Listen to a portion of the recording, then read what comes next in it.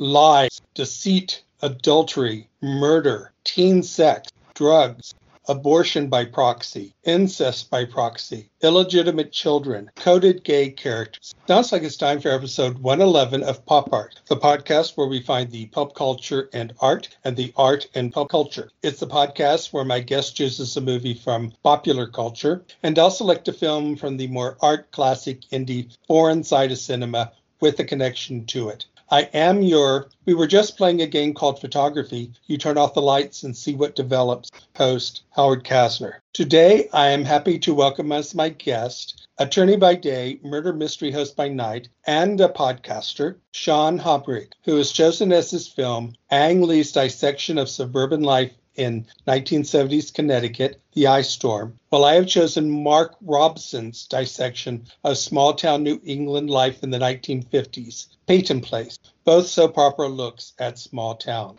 Before beginning, I do want to encourage my listeners to follow, like, or comment on the podcast. I want to know what you think. So to begin, Sean, why don't you tell our audience something about yourself? My favorite movies are Jaws and The Godfather. I know that's what every middle-aged male says, but those are my favorite movies. However, I'll watch anything. I'll buy anything on DVD. Yeah, I'm an attorney by day and murder mystery host by night. If that sounds fascinating, that's great, but I'm really tired all the time.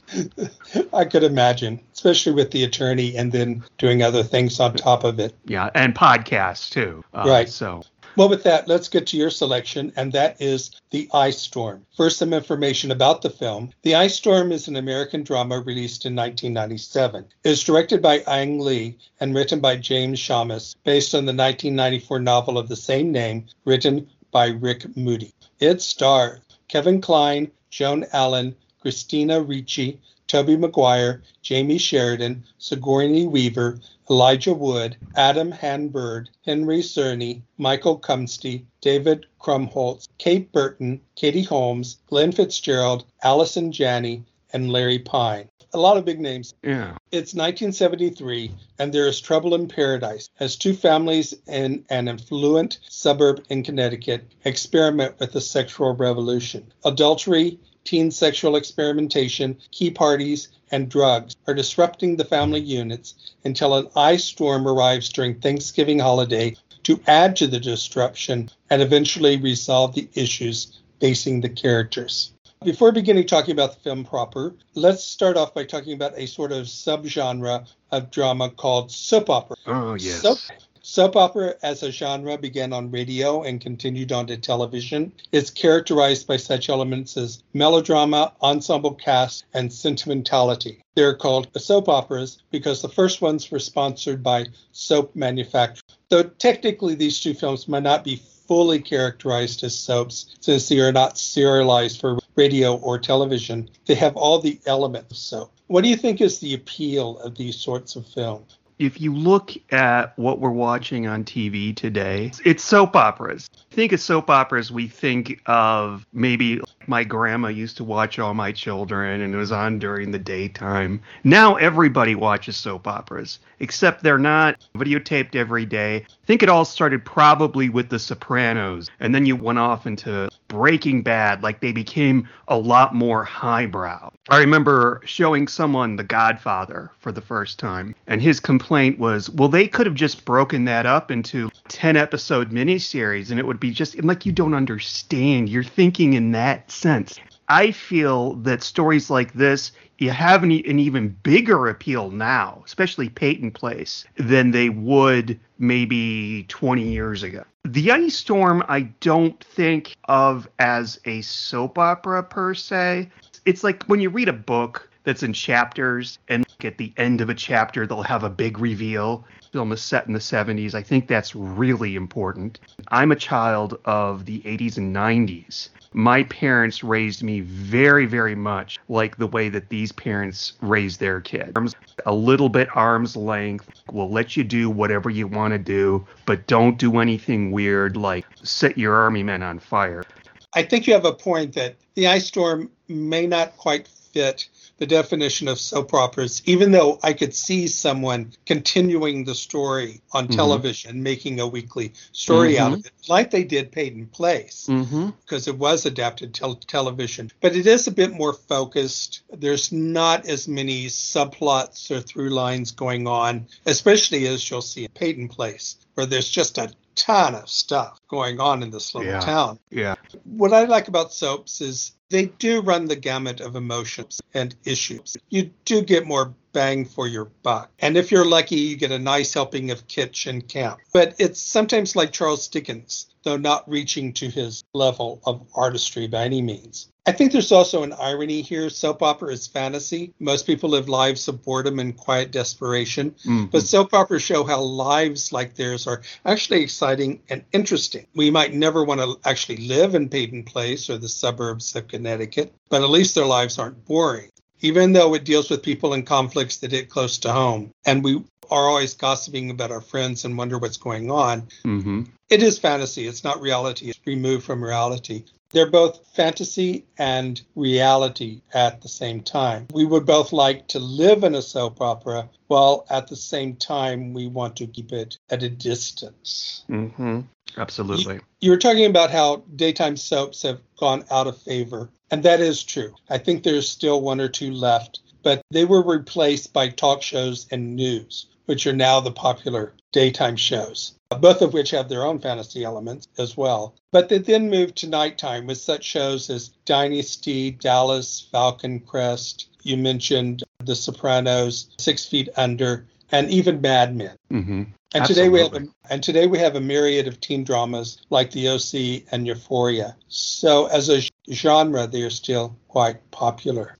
Why did you choose this film? First of all, I listened to a couple episodes of your podcast. The first thing that I thought when you invited me on was, okay, it's got to be two movies that I can just talk about nonstop. And those two movies were, ironically, Clue and Murder by Death. It turns out I did both of those movies. I put them in for Movie of the Month for Lambcast, and they won both times. So I did those in the Lambcast. I was also on a couple other podcasts about Clue. But darn it, you already did it. And then my next knee-jerk reaction was to choose a horror movie. I am a huge horror movie boss. I'm planning another podcast featuring horror movies. But I'm like, you know what? I think I better pick something highbrow. I just looked at the DVDs on my shelf, and I have a lot, not to brag. I'm like, okay, let's choose something that's popular but more like an art film. So I chose The Ice Storm. There are all sorts of issues and problems, and there's a lot of subtlety in this movie that can be discussed that I think would be fun to talk about. I happen to like the movie a lot, and I really like Ang Lee's movies in general. And also, I had just watched Brokeback Mountain, so I had Ang Lee on the brain.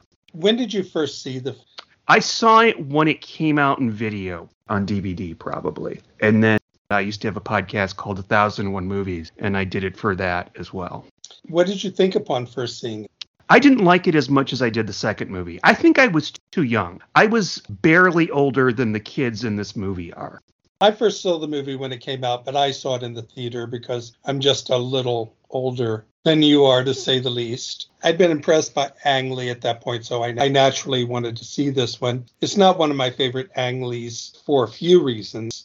In many ways, it can't be faulted. It's of consistent quality and extremely well made. But I feel like there's a distance or alienation from the subject matter and time period that prevented me from fully engaging in the film. And we'll discuss this more as we go along. You said that you were of the generation of the 80s. I was of the generation of the 70s. I was in high school in the 70s. So this was my period. But full disclosure, I am going to be rather critical of this movie, such that people might think I hate it. I don't hate it. I am just not convinced it fully succeeds, even on its own terms. But again, we'll talk about more of that later. What are some of your favorite scenes? Oh, I would have to say definitely the Thanksgiving dinner when Christina Ricci goes off. A lot of the lines that she says are just so funny. The key party is great because it's suspenseful. And you mentioned the word kitschy. The key party is just so gross and kitschy. I like the scene, even though it's what's the word I'm looking for? Grinworthy. Grinworthy? Cringeworthy. Cringeworthy. There you go. Thank you. I also like the performances. I think Kevin Kline and Sigourney Weaver stick out. Whatever happened to Kevin Kline? He was doing so well, and I think he's probably doing a lot of stage work now. He is, but he still Yeah. has movies coming out on a regular basis. And if you watch Bob's Burgers, he's the wealthy owner of the block that Okay. Bob has to pay rent to. Okay. So, but he does do a lot of stage work. Some of my favorite scenes include when Jim Carver comes home and he sits on the waterbed and it just goes sloshing all over the place. Waterbeds are great, but yes, they're not necessarily the best beds to get in and out of. I also like the key party, especially when Janie Carver picks the keys of the young stud, knowing what she's doing, and goes off with him, and Ben Hood tries to stop them and falls down drunk. I like the scenes of Mikey Carver checking out the ice storm, one where he jumps up and down on the diving board, and it's very effective when he is electrocuted at the end. You don't see that coming, and no pun intended, it is shocking. But you know what? That's literally like the nail in the coffin. The director is Ang Lee. You've already said how much you like him. Do you have a favorite film of his, and what do you think of his directing here? His directing here is great. I see something like Life of Pi, and that's a very visual movie. Brokeback Mountain is very visual. You know what? This is visual too. Not as much as those two movies. But I think it would probably have to be Brokeback Mountain. When that movie first came out, it was like, everybody loved it. It's going to win Best Picture. Spoiler, it didn't. Ang Lee won an Oscar for it, though. But it really is a really beautiful movie. And it's about a relationship that is very real. And that's what Ang Lee does so well. These people in this movie, I could totally believe these people. There was nothing about it that seemed a little over the top, or maybe when Katie Holmes passed out from, what did he give her? I can't remember. Some sort of sleeping pill. Little things like, I don't think he's a priest. I think he's a pastor. He is. He's not a pastor. Who seems very gentle, as pastors would be. And Joan Allen, she doesn't say anything, but it's kind of implied, like, I think he might be kind of cute. But when he participates in the key party, it's just like, oh my gosh, he's gross just like us. I was wrong. He does participate in the key party. He is at first, but Elena Hood makes him feel guilty, and he takes his keys and That's right. goes home. At the end of the movie, a more cynical person would be like, well, that's what happens when you don't look after your kids. I don't think that's the case. Just going out and checking out the storm. He wasn't goofing off or doing anything bad. It was just a horrible freak accident. I've only seen half of Ang Lee's films. My favorite is Crouching Tiger, Hidden Dragon, but I also am a fan of Brokeback Mountain and The Wedding Banquet, and I should mention that The Wedding Banquet was covered by pop art and was paired with Ozu's Late Spring. I think his strength lies in two areas. He's a masterful visual artist. His movies look great and are technically superior. But he also has this ability to enter a situation or background that he's not a part of and has no history with. Yes. And make you think that this is actually his background, like he's completely familiar with it. When a filmmaker or any artist tries to enter a world they're not a part of, usually one of two things happens. It's either obvious that the artist is not a part of this world and doesn't get it, or they bring an outsider's view to it and enrich the experience. And I think Lee tends to do the latter. That is interesting. My partner is Asian, part Chinese, part Thai. Sometimes he'll say, okay, don't talk about that. We don't talk about that. So I feel like maybe he's bringing part of that culture to a lot of his movie. Well, this is probably actually where the movie doesn't quite work for me. I never felt that Ang Lee quite got the 70s, and it doesn't quite feel authentic in many ways. As I said, there's a distancing effect here. This has to do with the screenplay by Shamus as well. I think another way to look at it is that in preparing his actors for their roles, Lee let the cast members study stacks of magazine cutouts from the early 1970s. And for me, that's what the movie feels like. Stacks of magazine cutouts without the real emotional background to them. Magazine cutouts are not authentic. They are an idealized and fantasy look at a period.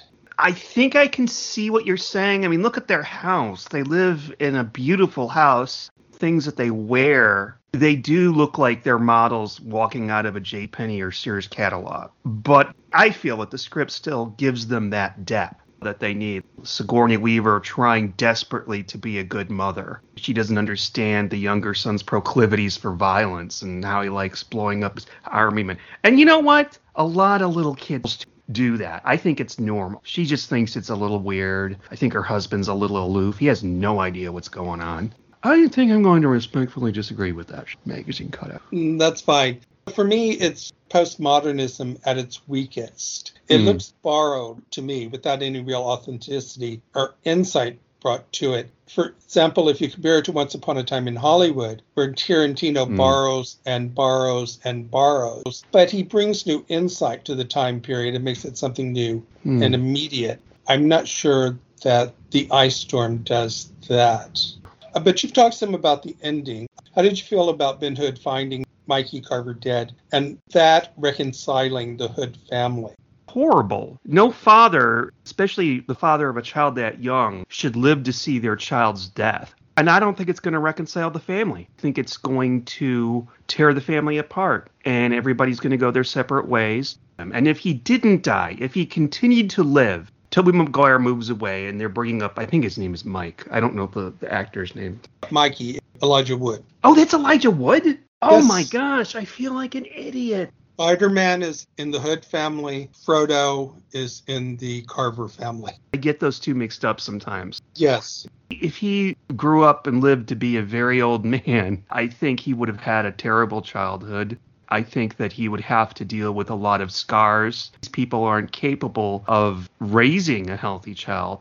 Ang Lee said, quote, "The book moved me at those 2 points." And he's talking about the climax, because the climax was what attracted him to do the book. He said, "I knew there was a movie there when he read the climax, but for me there are 2 issues. One is sacrifice Mike equal compensation to having the Hood family reconcile. You're right that it's going to destroy the Carver family, and they were probably going to get divorced at some point anyway. But this sort of brings the Hood family together, and I'm going, really, you're going to kill off Mikey just so the Hood family can get back together? But as you said, the ending, I don't think really resolves anything. It's a false ending. None of the essential issues causing the unhappiness in the dysfunctional Hood family have been addressed. It's just sort of a Band-Aid until they realize again just how unhappy they are. So I'm not sure the movie ever gets to the root of what is alienating them from the world and each other. And in some ways, this ending with Mikey dying is more of a deus ex machina, there to resolve the ending, but I'm not convinced that it does. How would you have it end? What would you do differently? That's a good question. I'm not really sure. I don't think I would have gone the way that the author probably wouldn't have gone that way. I wouldn't have had the family reconcile because the problems are still there. Because you can't really just, that event doesn't happen and then they go on with their lives. That would be ending not with a bang, but with a whimper. I don't know how I would end it. Yeah. I would have them as far apart at the end as they are at the beginning. Just say, there's no real hope here. Yeah. The screenplay is by James Shamus. He's a frequent collaborator with Ang Lee. He's worked on screenplays for Pushing Hands, Eat, Drink, Man, Woman, Crouching Tiger, Hidden Dragon, Hulk, Ride with the Devil, Lost Caution, Tiggan Woodstock, and The Ice Storm. And he also produced Brokeback Mountain and other Lee films. He also wrote and directed Indiscretion, which is a very interesting film about a Jewish college student at a mainly Christian college set in the 1940s or the 1930s. So what do you think of the screenplay? I thought it was fine. I don't think it was the best thing ever. I think it's fascinating that it's based on a book because this is not something that I would read and say, gosh darn it, I wish somebody would make a book out of this. To be honest, most people said that. It was Shamus who figured out a way to make it into a movie. So you have a point. I think there's also the preteen sexuality. They had to handle that very carefully. You could cross a line there where it becomes downright gross or offensive. They didn't cross that line, although there's a lot of stuff that's implied. Specifically, Christina Ricci's character. I don't know what she's doing or what she's thinking about it when she's not with boys, but you gotta watch her. She's a tricky one, but she just tells it like it is. She is 13, going on 35. I don't know what's going to happen to her after the credits roll either. Seamus is also a producer, and from his list of movies that he has written and or produced, he is what I would call a person with discerning and good taste. And I don't mean that in a negative way. Usually when I would say that, it would be negative, but I don't mean that in a negative way. You look at his list of movies. It's a rather impressive list. But getting back to the distancing, I felt as if it was written by someone who had read a lot of John Cheever and John Updike. So everything feels secondhand. Again, it's the downside to most modernism, where a movie comments on its content, but here it can't become its own thing. When postmodernism succeeds, it becomes its own thing, but I'm not sure it did here. But of course, we disagree on that, and that's cool. I kind of see what your point is, though. I do understand what you mean, but perhaps it just doesn't bother me, you know? Well, that's often true. If I really like a movie, sometimes the things that might bother other people don't bother me at all, or I just don't care. The book was first brought to Seamus's attention by his wife, who was a literary scout, and she knew Rick Moody from Columbia University's MFA program. And Seamus said, quote, "It's an astonishingly cinematic book, but because of its truly literary qualities, people may have missed its extraordinary cinematic properties." As you said, it's not something that off the top of one's head, they would say, oh, let's make a movie here. From what I understand, the characters are less likable in the book, which is something we will also discuss when we talk about Peyton Place. Do you have a favorite performance in the film? I really want to say just Allison Janney, but that really wouldn't be fair. No, it is fair, because she's my pick, too.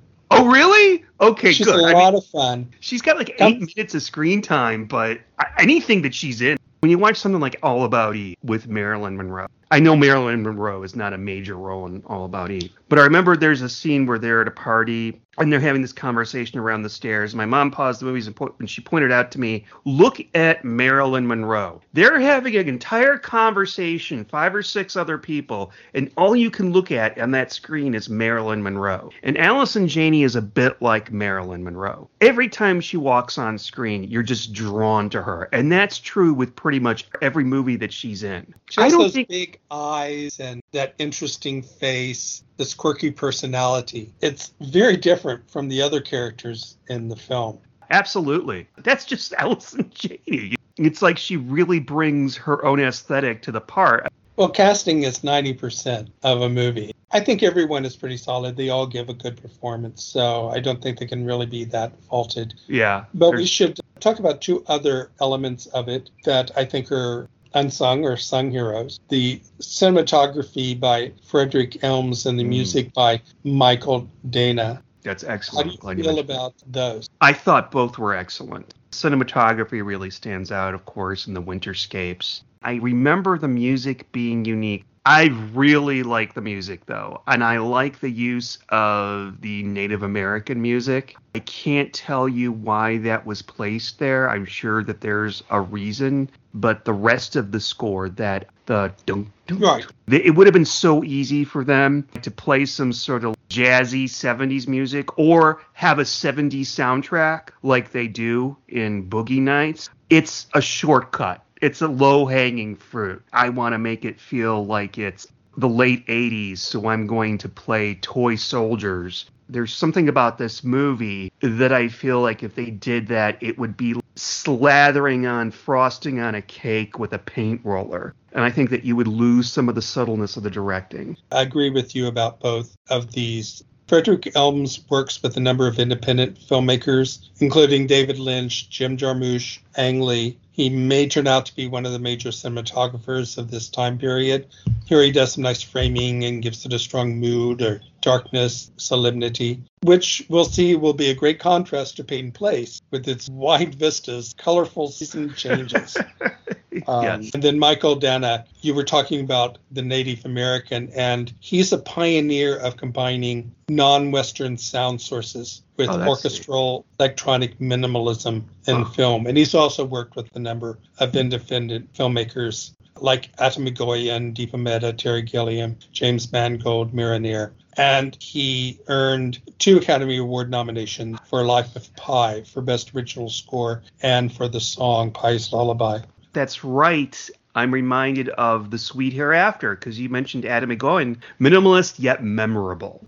Andrew Johnston, writing in Time Out New York, stated, quote, "The 1970s have long been written off a goofy embarrassment to our country, quite possibly because the actual details of the decade are too painful for us to remember, no matter how old or young we were at the time. Ang Lee's film of Rick Moody's novel cuts through the kitsch to explore the emotional black hole at the heart of the period." And Janet Maslin of the New York Times wrote, "Beautifully acted as it is, The Ice Storm still elects to keep its characters and their emotions at a distance. They remain as hidden from the viewer as they are from one another, which is an essential part of the film's disturbing power." With that, here's some more information about the movie. It cost $18 million to make and made $8 million at the box office. So it was a flop, let us say. Shamus received the Cannes Film Festival Award for Best Screenplay, and Sigourney Weaver won the BAFTA Award for Best Actress in a Supporting Role. Oh, wow. The real ice storm portrayed in the film happened December 16th through the 17th in 1973 and was named Felix. This is the film debut of both Katie Holmes and Sarah Thompson. The Fantastic Four comic Paul Hood read on the train is issue 141, titled The End of the Fantastic Four. However, it has a December 1973 cover date and went on sale in September. In no case is it factually correct to say that it was published in November. And another anachronism, though we'll get a lot more in Peyton Place. In an early scene, Wendy and Paul talk about their parents, calling them parental units. This phrase became popular when it was used for the Conehead sketches on Saturday Night Live. But Saturday Night Live premiered in 1975. 2 years later, and the Coneheads didn't appear until 1977. Wow, that's interesting. Although the exterior of the railway car shows the Penn Central logo, the interior of the car bears the Metropolitan Transit Authority logo. And downed power lines do not flail about like they do in the movie. Well, this movie is flawed. It's garbage. I'm throwing away my DVD right now. Oh, if you want to see about inaccuracies, wait till we get to Peyton Place. It's just riddled with anachronisms and things like that, where it's almost fun. Speaking of which, let's get to my selection, and that is Peyton Place. However, first we're going to take a moment and listen to a promo from a fellow podcaster. And while we are doing that, take this time to like, follow, or comment on the post. Hey, I'm Aaron. And I'm Abe. And together, we host Out Now with Aaron and Abe. Hey, we pulled that off. Hey. This is a weekly review show, right? We talk about movies on a weekly basis. And other things. Yeah, we have commentary tracks. We have lots of guests. A lot of bonus episodes. A lot of game talk. A lot of sports talk. Yeah, somehow sports talk factors in there, along with Simpsons references for whatever reason. So give us a listen. We're everywhere podcasts are found. Yeah, they're everywhere, right? Everywhere. Out Now with Aaron and Abe. Coming live. Sometimes? I think it's in there. I can edit that together. Welcome back. First, some information about the film. Peyton Place is an American drama released in 1957. It was directed by Mark Robson and written by John Michael Hayes, based on the bestseller of the same name by Grace Metalius, written a year earlier. It stars Lana Turner, Diane Varsi, Hope Lang, Lee Phillips, Arthur Kennedy, Lloyd Nolan, Russ Tamblyn, Terry Moore, David Nelson, Barry Coe, Betty Field, Mildred Dunick, Leon Ames, Lauren Green, Stats Cotsworth, Peg Hillius, and Aaron O'Brien Moore. Taking place from spring 1941 to spring 1943, the story follows the lives, loves, and scandals in the small New England town of Peyton Place, as seen through the eyes of young Allison McKenzie, an aspiring writer.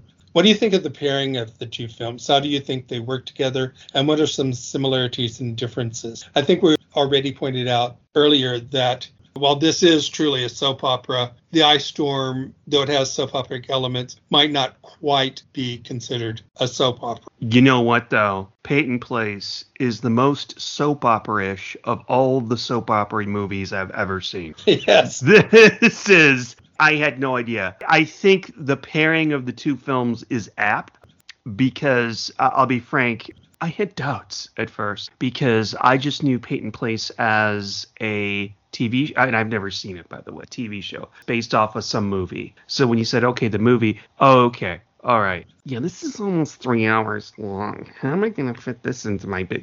But it was great. It's so lascivious. The script is so subtle when it needs to be. It's not so subtle in shocking moments. Like, oh, I'll just go out and be some man's mistress like you did. And then she gets slapped. Or when, and I forget the boy's name, the one that's the son of the guy that owns the factory. Rodney. He says, or I can just be like you. I can't remember exactly what he says. I think I literally went and clutched the pearls when he said that. And this is a movie that came out in 1957. I hate when people say, well, I don't like old movies. I don't like black and white movies. This isn't black and white, but it's an old movie from 1957. I'm not going to watch that. Whatever. A story is a story. It doesn't matter when it was made. It depends on how it was told. It went down smooth. I really liked this movie, and I'm really glad that you picked it. Really liked the characters.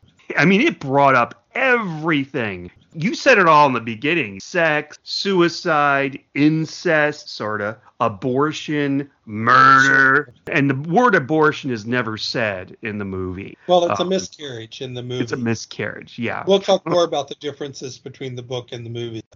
Who directed this one again? Mark Robson. I looked up his work. He did not do anything that I recognize, but a little bit lacking in some of my 1940s and 50s Hollywood stuff. I would say that the performances in something like The Ice Storm are stronger. I can accept that. Yeah, I thought Lana Turner was good, but the actress who played Allison, what did grate on me a little tiny bit at times, especially in her the voiceover scenes. I did not like those voiceover scenes. It was a little bit too Norman Rockwell for me. But that was the point. This is Norman Rockwell when you drive through the town, but really it's John Waters' movie.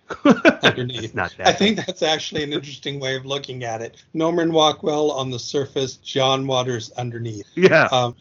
I first saw it on television in the 1960s. And you're right, it's a long film. And since commercials made it even longer, it was split over 2 nights. Mm-hmm. The first time I saw it, it was on a black and white TV, and pan and scan was used since it was filmed widescreen. But in spite of that, I find it incredibly entertaining. I had the same reaction many critics had. It's not so much that it got done with so much of the salaciousness intact, more or less, but they took a book that was not well received critically and somehow made a good movie out of it. I'm not saying it's a great movie, but they made a good movie out of it. It's well done and it's entertaining. It's beautiful to look at. There's some strong acting and it's moving at times. And as we'll talk about more later, it has its place in film history when it came to helping bring down the Hays Code. Yes. Okay. Hear about when movies like Star Wars or Psycho come out. No, it was the scariest movie ever and people were vomiting in the aisles watching The Exorcist. I could see this shocking a lot of people.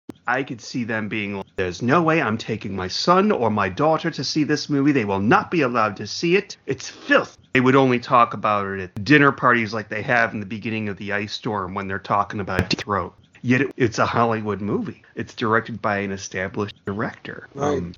Do you have some favorite scenes? Oh, golly. The conversations between the father and the son. Rodney. He was the handsome, goes to Harvard, and he's dating the girl from the wrong side of the tracks, or at least that's what his father thinks. And his father tells him, you got to dump her, and actually makes him call her on the phone. That's a horrible, terrible thing for a grown-ass man to do, not just to his son, but some poor girl that he doesn't know. There were 2 scenes with the 2 of them, and the second one ended with him electing to take a job with his father. And of course, that all is upended when he's killed in the war, and the dad makes up with her.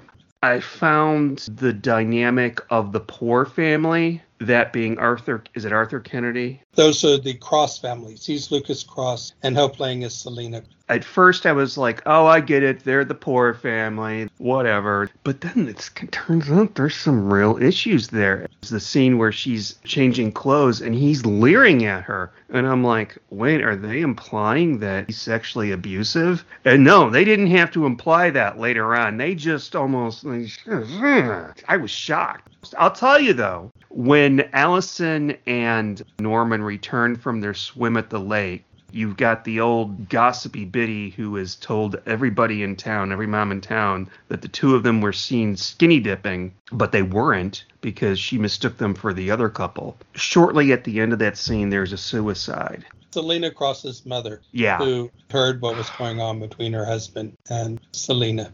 Well, I certainly agree that the rape and the murder scenes are very strong, and the suicide scene. Those are some of the high points when it comes to emotionality. I think all of the Russ Tamblyn scenes work well. I also like the opening scenes where the music plays and we see the town in incredibly nostalgic terms. The music was sort of iconic for the time. You could hear the instrumental play on the radio for a long time. The director was Mark Robinson, and you said you're not familiar with him.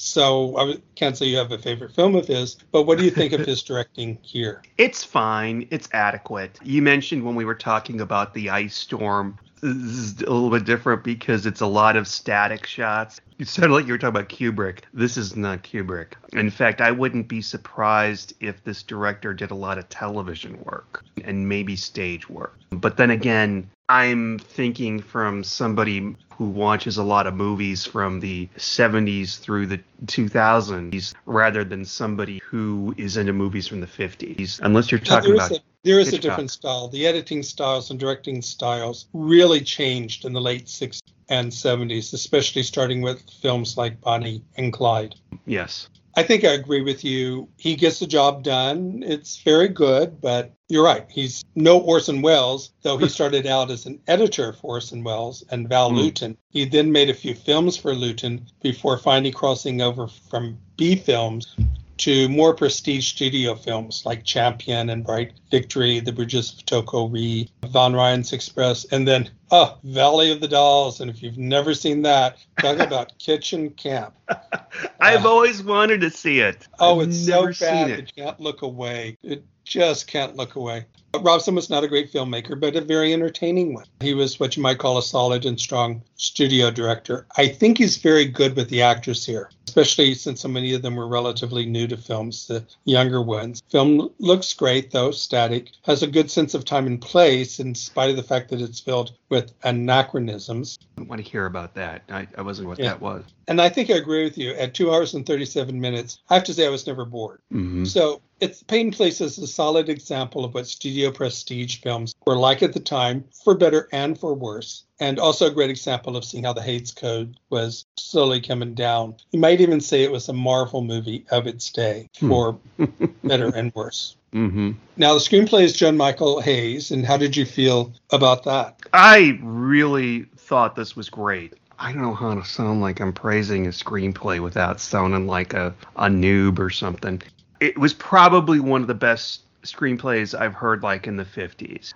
There's no question. Well, this is like 7 years earlier, but if you talk about All About Eve, that's a brilliant script. It's a simple story, but you've got your one-liners, and really that whole movie is just people talking in rooms and cars. It's so much fun watching all the backbiting and how all these people are just rotating around the feud between these two women. But here, you don't have a lot of that snap to it.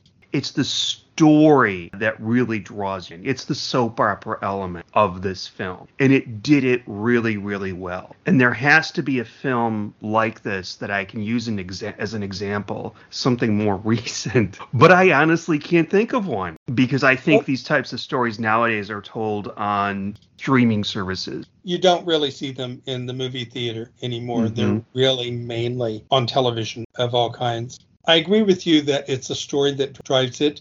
I think the characters work very well. The dialogue doesn't snap, but it's fine. John Michael Hayes started out writing radio plays. When he got to films, he worked on glossy prestige melodramas like Torch Song and Butterfield 8, The Carpetbaggers, and Love Is Gone. So in some ways, he probably was the perfect person to have adapted Peyton Place. He had a lot of practice for these kind of films. But he has done some stronger work, especially for 4 Alfred Hitchcock films. To Catch a Thief, The Trouble with Harry, The Man Who Knew Too Much, and probably the best film he ever wrote, Rear Window. Oh, really? Wow. Okay. We covered it on Pop Art recently. Yes. By pairing it a short film about love, which both are about voyeurs.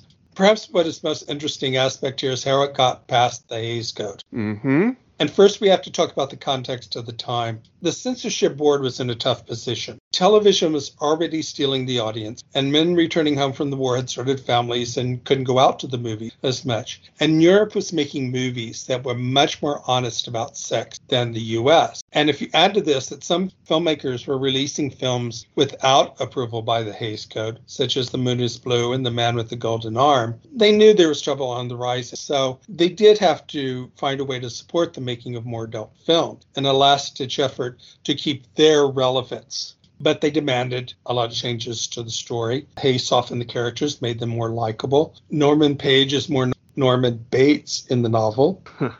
And they removed all suggestions of incest here with his mother. Hays changed an abortion to a miscarriage. And there are actually 2 abortions in the book. The other one being Betty Anderson, who was Rodney's girlfriend, who was nothing but a gold digger in the book. But the father got her to have an abortion by saying, if you don't, I'll follow your father who works at the factory.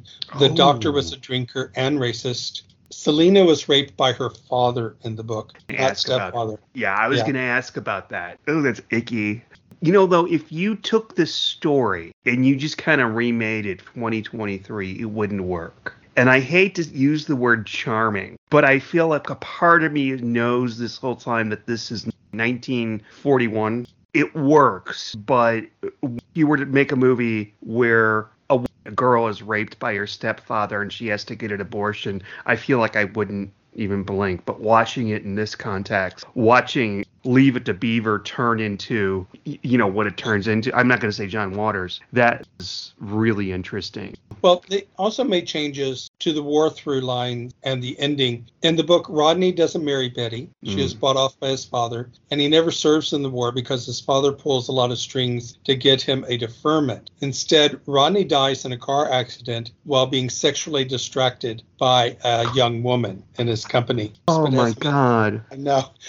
Now you know why the small town Grace Metelius came from never wanted to have anything to do with her again. Norman serves, but has a mental breakdown and gets a medical discharge, and his mother covers this up so people will believe he's a war hero. Selena's boyfriend, Ted, keeps putting off going to the service using student deferments, much to Selena's disgust. Also, Ted abandons Selena during the trial in the book. Lots of changes. I do think there are 2 characters who are coded as gay.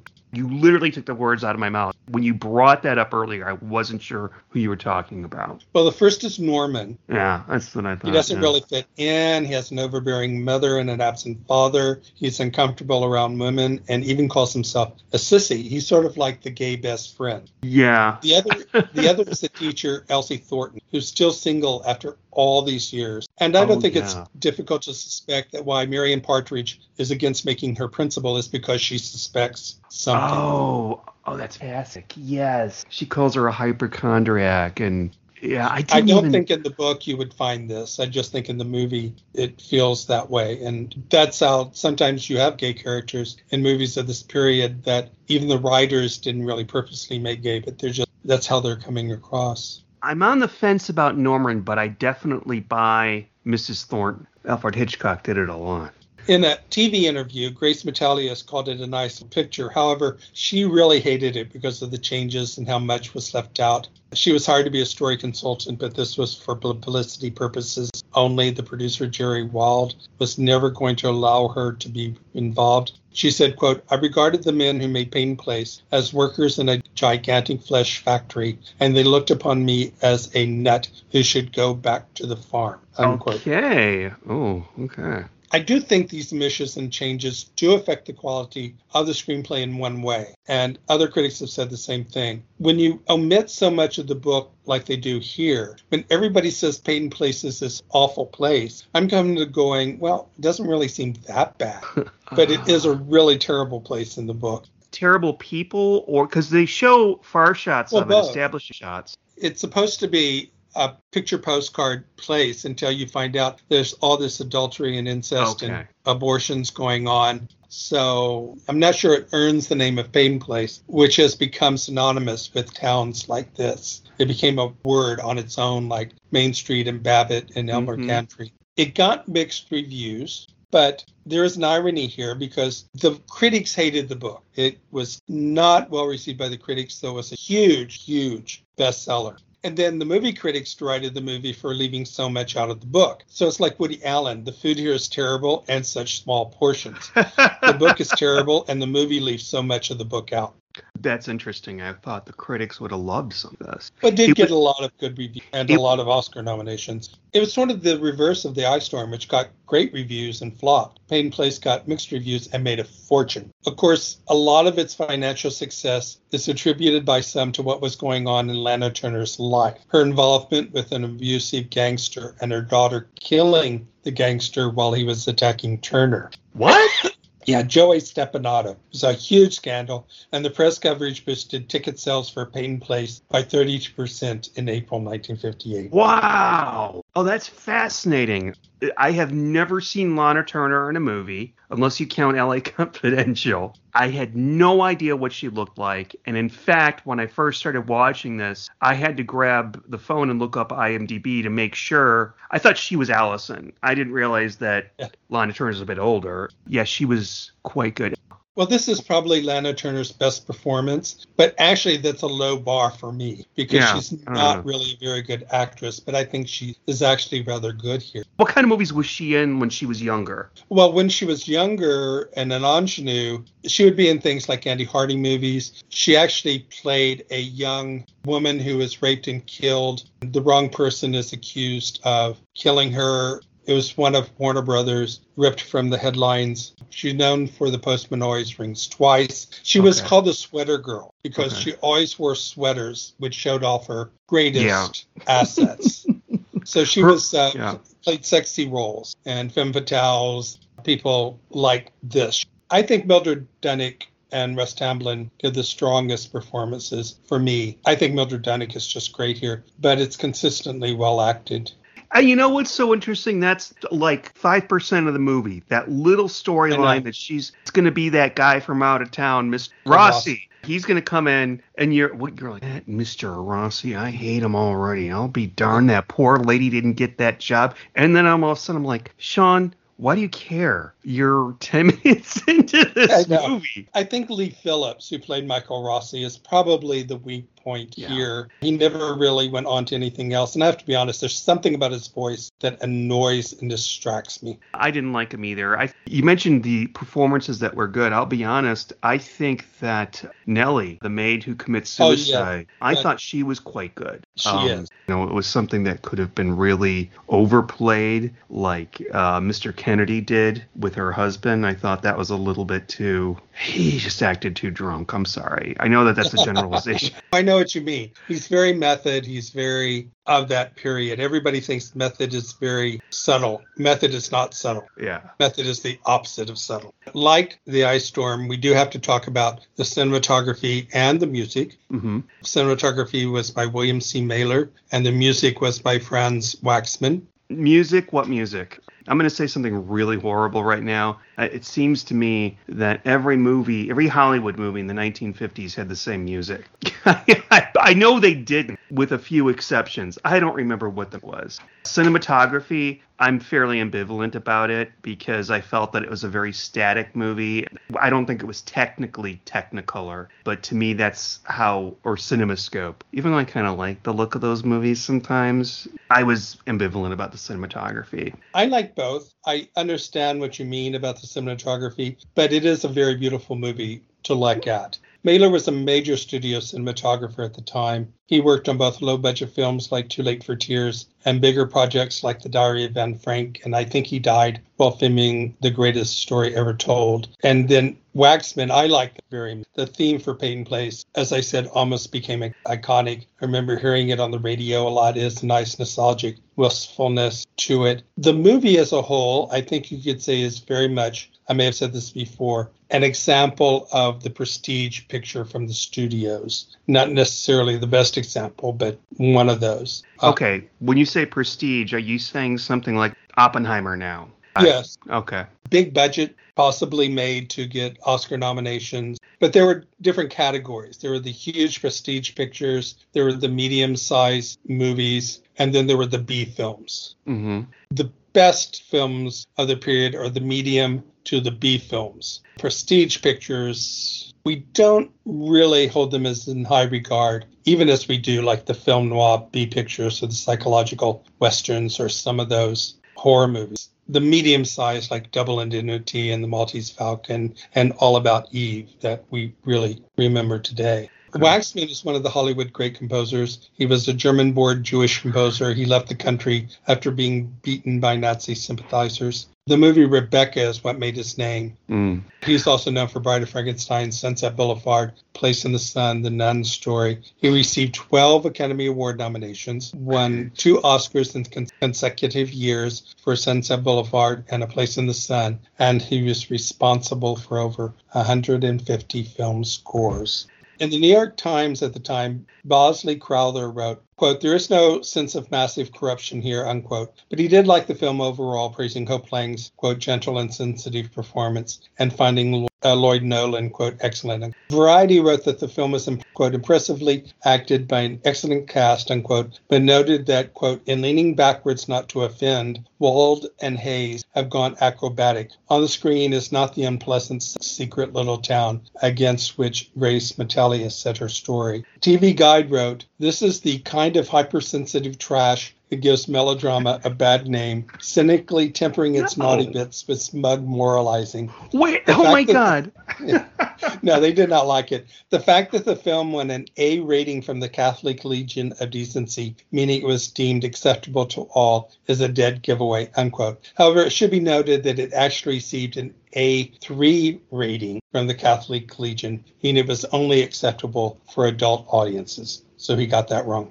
There's a lot of movies like this. You don't understand how somebody could not like it. Right. Well, last week we were talking about The Ring. Siskel liked it, but Ebert hated it. And like that, no one quite understands how he could have hated it as much as he did. I haven't heard your episode yet. I don't think you even dropped it yet because I ran out of podcasts. I'm working on that now. So I've done it too, where I've seen a movie and people don't understand why I dislike it so much. And I'm not sure I can always explain. With that, here's some more information about the film. It cost somewhere around $2.2 million to make and made $26.5 million at the box office. Nice. Very good. It was the second highest grossing film released in the United States in 1957. The film was nominated for 9 Academy Awards, including Best Picture, Cinematography, Adapted Screenplay, Director, 5 acting nominees. Oh, yes. I want to hear what these are. For Lana Turner, supporting for Arthur Kennedy and Russ Tamblyn, and supporting for Hope Lang. It was the year of The Bridge Over the River Kwai, The Three Faces of Eve, and Sayonara. The movie won none of its awards, tying the record set by Little Foxes for most nominations with no wins. The record was later broken by The Color Purple and The Turning Point, both with 11 nominations and no wins. Only 8 other films have received 5 acting nominations. There was a sequel, Return to Peyton Place, and a television series, the latter of which launched the careers of Mia Farrow and Ryan O'Neal, and there were other sequels as well. David Lynch and Mark Frost viewed this film to guide their creation of Twin Peaks. I think it also was an influence on Blue Velvet. It was the film debut of Lee Phillips and Diana Varsi. Now, there's one major plot issue. The defense attorney calls Connie to the witness stand while the prosecution is still presenting its case. The defense cannot call witnesses until the prosecution is rested. I was watching it this time and I went, wait a minute, that's not how it works. Now we get to the anachronisms. Basically what they did is, even though it takes place in 41 and 43, they just left everything kind of 1957-ish. Mike Rossi and Dr. Swain are driving in a car and they come to a stop sign. The sign is red. All stop signs were yellow at the time, and stop signs were not changed to red until the mid-1950s. Allison plays classical music on an LP, 31 1/3 record changer. The LP was not developed until 1949. And it wasn't that loud when it was developed either. The record player is playing Johnny Mercer's song Dream during the Make Out Party, which takes place in 1941, but Dream was not written and published until 1944. And all the women's clothes and hairstyles are from the 1950s, not the early 40s. Closing out, I asked you to choose a film or two to go with your choice that might interest our audience. All right. I chose 2. Great. 2 so completely different films that are kind of about the same things, especially for the ice storm. I'll start with comedy, a film that I saw in the theater and I love it dearly. I haven't seen it for a very long time, called Parenthood. Right. There are a number of relationships in this movie, just like in both of the movies. But really, the first thing that came to mind is when the ice storm is over, the sequel is going to be Hereditary. There's stuff in that movie. This is really effed up. I've chosen 4 movies, and we've mentioned one. In 2008, Sam Mendes gave us Revolutionary Road from the novel of the same name. It's set in the 1950s and follows the lives of the Wheelers and their lives in the suburbs of Connecticut. King's Road from 1942 is one of the first films that looked at small towns through a psychiatric lens. It follows the lives of a group of young people as they grow up in Kings Row at the turn of the century. It stars Ronald Reagan in what he considers his favorite role, and it probably is his best performance. And it also has his favorite line, "Where's the rest of me?" And if you really want something over the top, The Damned is a 1969 drama directed by Luchino Visconti and follows a family called the Essenbachs as they tie their fortunes to the rise of the Nazi Party. It is loosely based on the real-life family, the Krupps. And from some real nostalgia, and if you want to have fun, any of the Carol Burnett shows that has their soap opera satire as the stomach turns is worth watching, even after all these years. And they can still elicit laughs. Well, what is next? What should we be expecting from you? My friends, I call him, I don't know, my podcast boyfriend or my podcast partner. He lives in Dallas. We have 2 podcasts that are available. If you like Columbo, the Columbo Confab podcast, it's very popular. There's like 70-something episodes because there's only 69 Columbo episodes you can do. There's a finite number. So once they were done making Columbo in the 70s, the same folks went on. They did Ellery Queen. That didn't last long, unfortunately.